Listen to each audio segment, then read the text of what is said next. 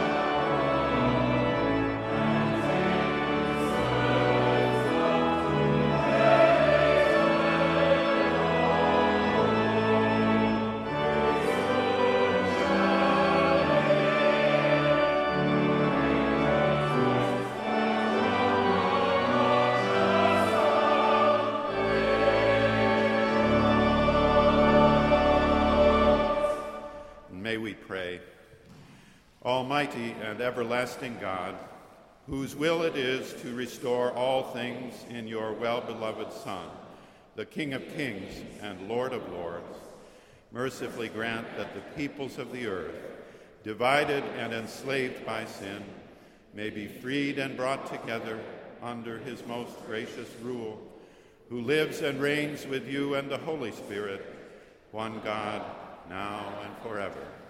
Amen. Please be seated.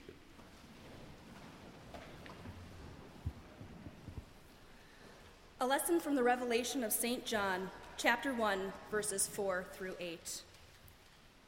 Grace to you and peace from him who is and who was and who is to come, and from the seven spirits who are before his throne, and from Jesus Christ, the faithful witness, the firstborn of the dead, and the ruler of the kings of the earth.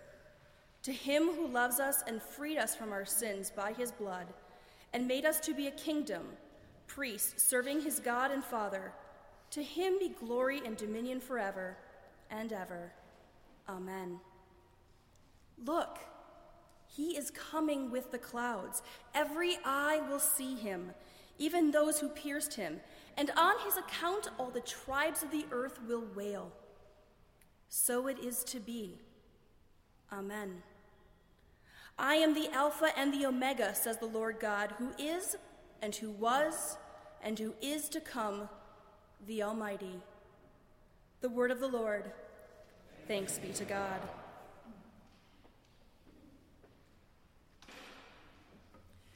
Let us say responsively verses from Psalm 132 with the antiphon.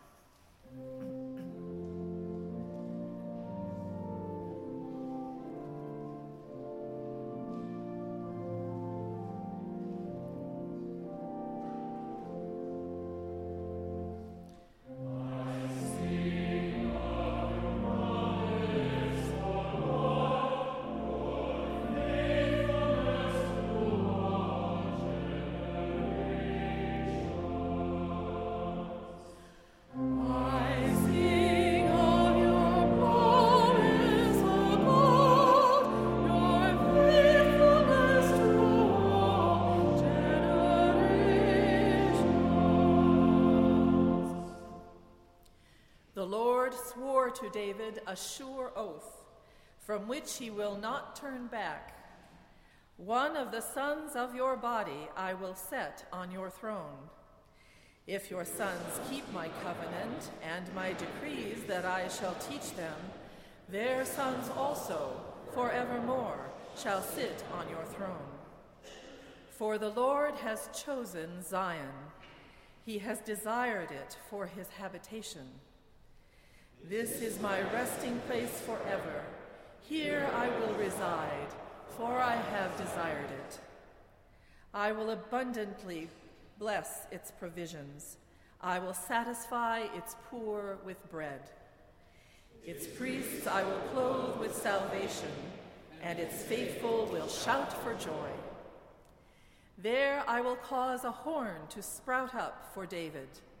I have prepared a lamp for my anointed one.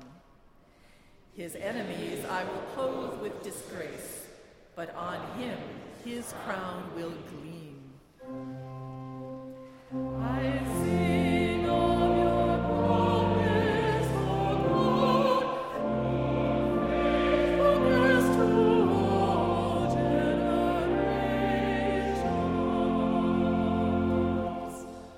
And now, beloved, rise up, in body as you are able, but certainly in heart, for the singing of the Gloria Deo and the reading of the Gospel.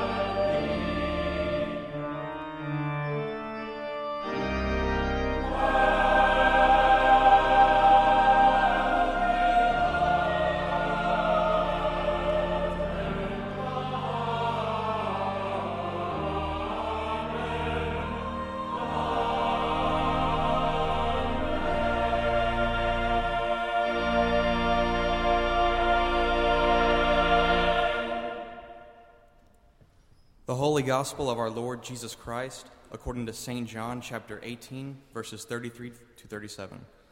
Glory to you, O Lord. Then Pilate entered the headquarters again, summoned Jesus, and asked him, "Are you the king of the Jews?" Jesus answered, "Do you ask this on your own, or did others tell you about me?" Pilate replied, "I am not a Jew, am I? Your own nation and the chief priests have handed you over to me. What have you done?" Jesus answered, "My kingdom is not from this world.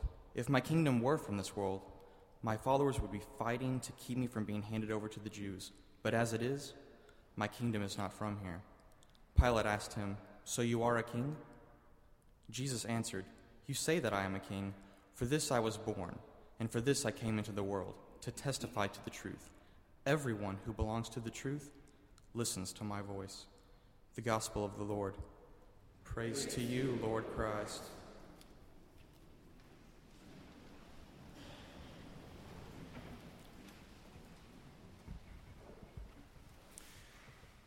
As you were saying.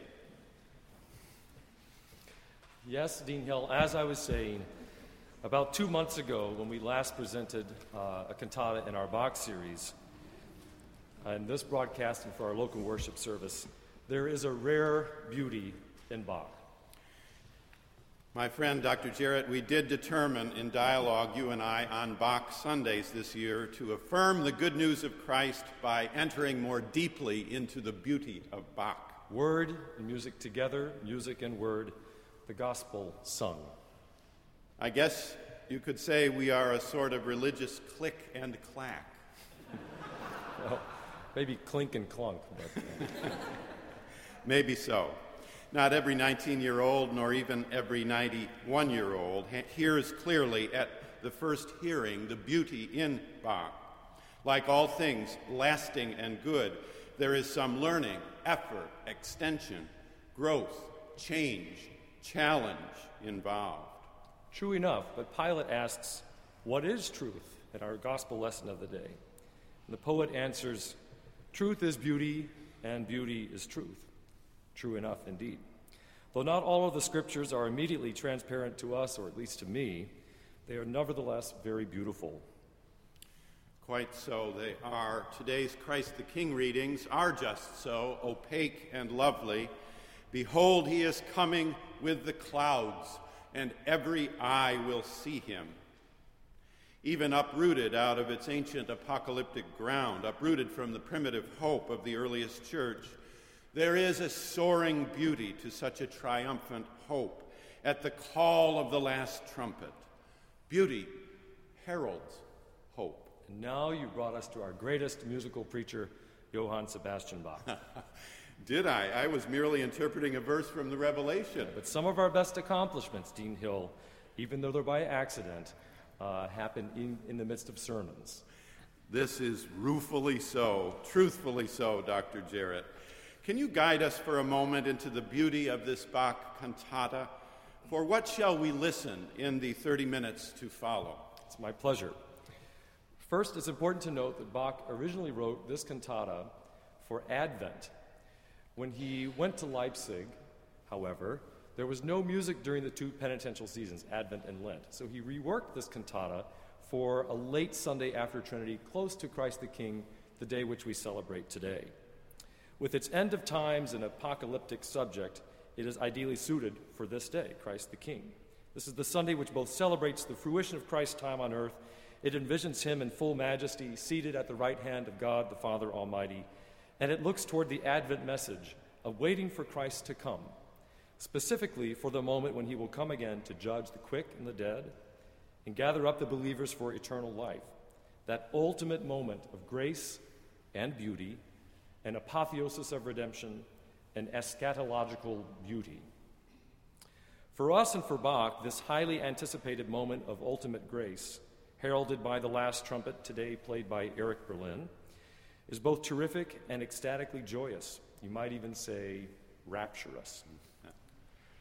In today's cantata, you will hear a wide range of musico-psychological emotion as we, the obdurate sinner, as we prepare to meet Christ and greet him on the day of judgment. Our anxiety is that we will not be prepared, that we will fall short. We might not pass muster. Yet at the height of our anxiety, we remind ourselves that it's Jesus who has saved us, and that's through his grace that we can approach the heart of God and attain that final redemption. It is the sinner's struggle that we play out over the movements of today's cantata. So, here are a few oral listening posts or guideposts for your hearing today. In the opening chorus, Wachet, Betet, Betet, Wachet, which means watch, pray, pray, watch, notice how he sets these two imperatives. Wachet is a little more rhetorical. Betet is a little more pleading. It's a little more urging. Juxtaposes this duality of our tension. In the little second movement, which Graham sings, listen for the word Freude, or joy. Listen how it's comforting. Everything moves quickly, and when he gets to Freude, we pause for a moment, and there's a moment of musical grace. In the alto aria today, sung by Emily Marvash, listen for the anxiety. There's a tension that Bach develops in this, which expresses the anxiety of our anticipating this day. In the soprano aria, sung by Brenna Wells today, that anxiety that we heard in the alto aria is now tinged with a little bit of spite.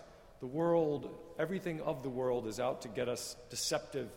It urges our anxiety with a tinge of spite. And listen to how Bach writes a sort of jagged violin part to depict that struggle. Finally, listen for the thrill of the Revelation story in the bass's final movements, today sung by Graham. As the old world falls away in some of Bach's best dramatic music, the believer is almost blissfully unaware, transfixed and transfigured on and by the image of the heart of Christ and our ultimate redemption. Scott, thank you so much. Let me ask you, when you teach your students about music, is there a moral sense that arises within the beauty? I think that depends on what you mean. The music, the choral beauty, just is. It's of itself, and it has no need for a defense. Like truth needs no defense. Falsehood has none. There's also a sense of responsibility anytime any of us can engage or is entrusted with recreating beautiful art. It can be, like the rapture, at once thrilling, daunting, but utterly exhilarating. In the long run. In the very long run. But you were the one who brought up eschatology. True enough, and beautiful as well. When you see our students, Dean Hill, when you see the undergraduates on Commonwealth Avenue, when you see them come into the chapel each Sunday, what is it you wish for them when they arrive? Oh, so many things, numberless, unnameable. But today, come this Sunday, I covet for them and all simply beauty. Beauty reminds us of grace. Beauty recalls our high humanity. Beauty lifts us up from the curb and places us in the clouds. Beauty dresses us up in the finery for which we were meant, for which our grandparents prayed and our parents paid. Beauty takes the world and makes it clean again, holy, not innocent, to be sure, but clean again. Beauty, today Bach, tomorrow Monet, next week Chekhov. Beauty saves us from our own worst selves and returns us to the road of our own best selves. I sense that when I come in Marsh Chapel. There's a silence about the space, the architecture, the beauty of the windows, but also the people who make Marsh Chapel, the people who make this the community that it is, colleagues, choristers, parishioners, students alike. As you were saying, as we prepared the sermon, Scott, the history of our school includes many who sought beauty in truth and truth in beauty. Erazim Kohak, a philosopher right here at Boston University from the last generation, said, "Humans can become wholly absorbed in the preoccupations of time. There can be humans who become blind to goodness, to truth, to beauty, who drink wine without pausing to cherish it, who pluck flowers without pausing to give thanks, who accept joy and grief as all in a day's work, to be enjoyed or managed without ever seeing the presence of eternity in them." But that is not the point. What is crucial is that human beings, whether we do so or not, are capable of encountering a moment as the miracle of eternity ingressing into time. That, rather than the ability to fashion tools, stands out as the distinctive human calling. Bach and Beauty, Beauty and Bach, Bach and Beauty. We may not sing a cantata every Sunday, but every time you lift the hymnal, it's a cantata of sorts. Every time our congregation stands to sing these 4 parts of harmony, we approach that same beauty. Further, that harmony, that experienced harmony out of difference, a unity in diversity, out of hymn, of soprano and alto, a tenor and a bass, that harmony in itself is a saving reminder, a remembered salvation. Difference blends, and often blends well, when we forget, when our voices and our bones forget the experience of beauty in 4 parts, in choral harmony. We miss something crucial, saving, and essential for our common life. In other words, the future, or at least some of the future, depends on good 4-voice hymn singing? Well, to be sure, it's an act of community and an act of common ground. A tenor part alone, though beautiful in and of itself, achieves its fuller beauty in context, the full and diverse 4-part texture. You know, friends, give our own true selves back to us as you have done with us today, Dr. Jarrett. Here is what I mean. You have helped me understand something deep and good. Last summer, I went around preaching in various places, as you know. One day I went to speak at a big conference. There were about 1,000 people gathered in a large hotel room for worship and communion. There was music of a sort, some instruments, a praise group, a music leader with words thrown up on a screen behind. All sang pretty well together, following the screen and one melody line. Something, though, was deeply, radically missing. The sermon came and the sermon went, and we began the ritual for Eucharist. The one-line singing continued, just words on the screen, no notes. Then, perhaps by accident, the music leader paused and played the melody for a familiar hymn, "Let Us Break Bread Together." All of a sudden, the room lit up. The colorblind saw red and blue. The deaf heard. The conference members knew by memory the 4-part harmony of the hymn. They knew the soprano, alto, tenor, and bass lines by heart, and they sang them unrehearsed together.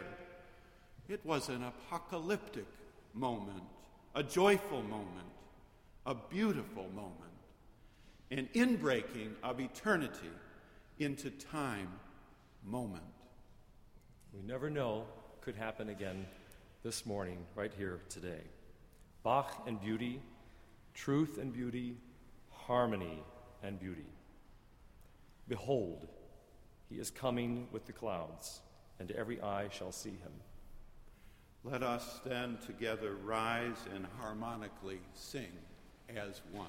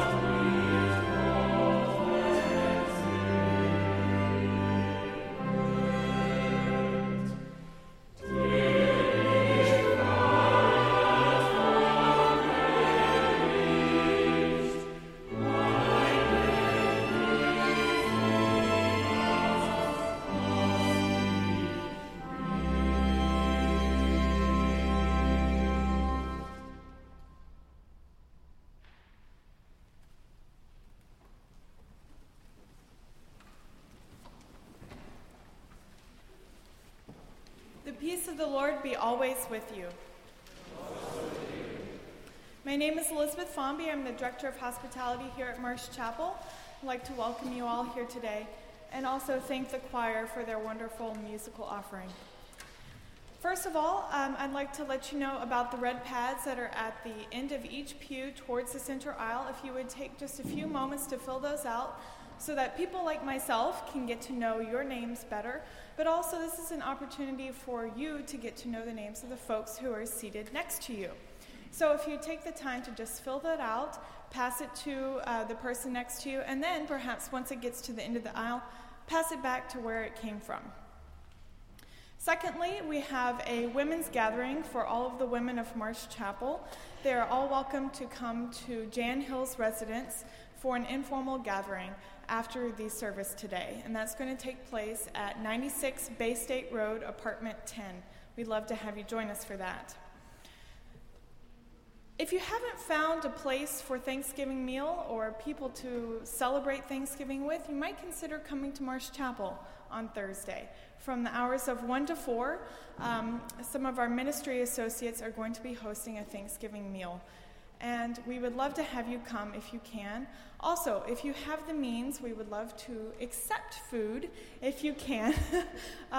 If you're interested in learning more, I would contact Micah Christian, who is out here somewhere, and also Kelly Drescher, who's over here. Please contact him after the service.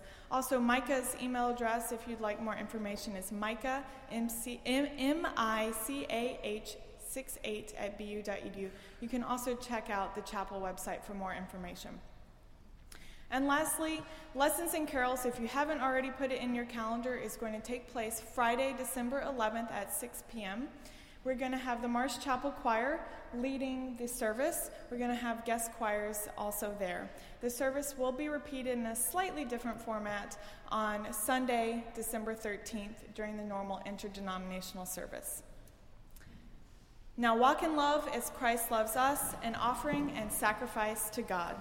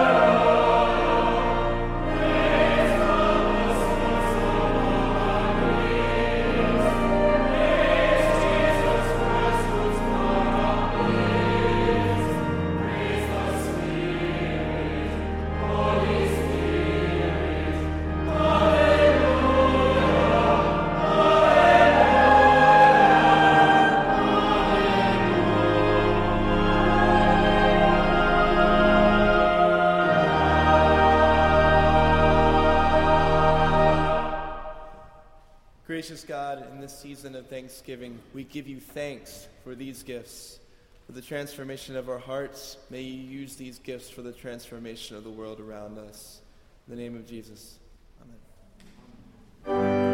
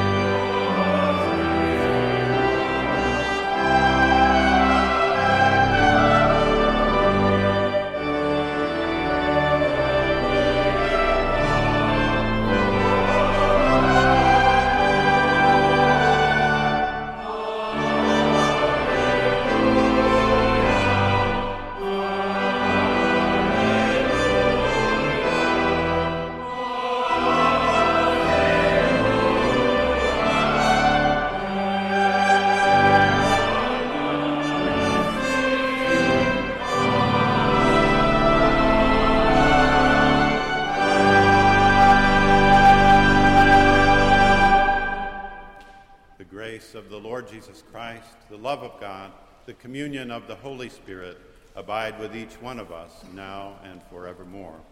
Amen.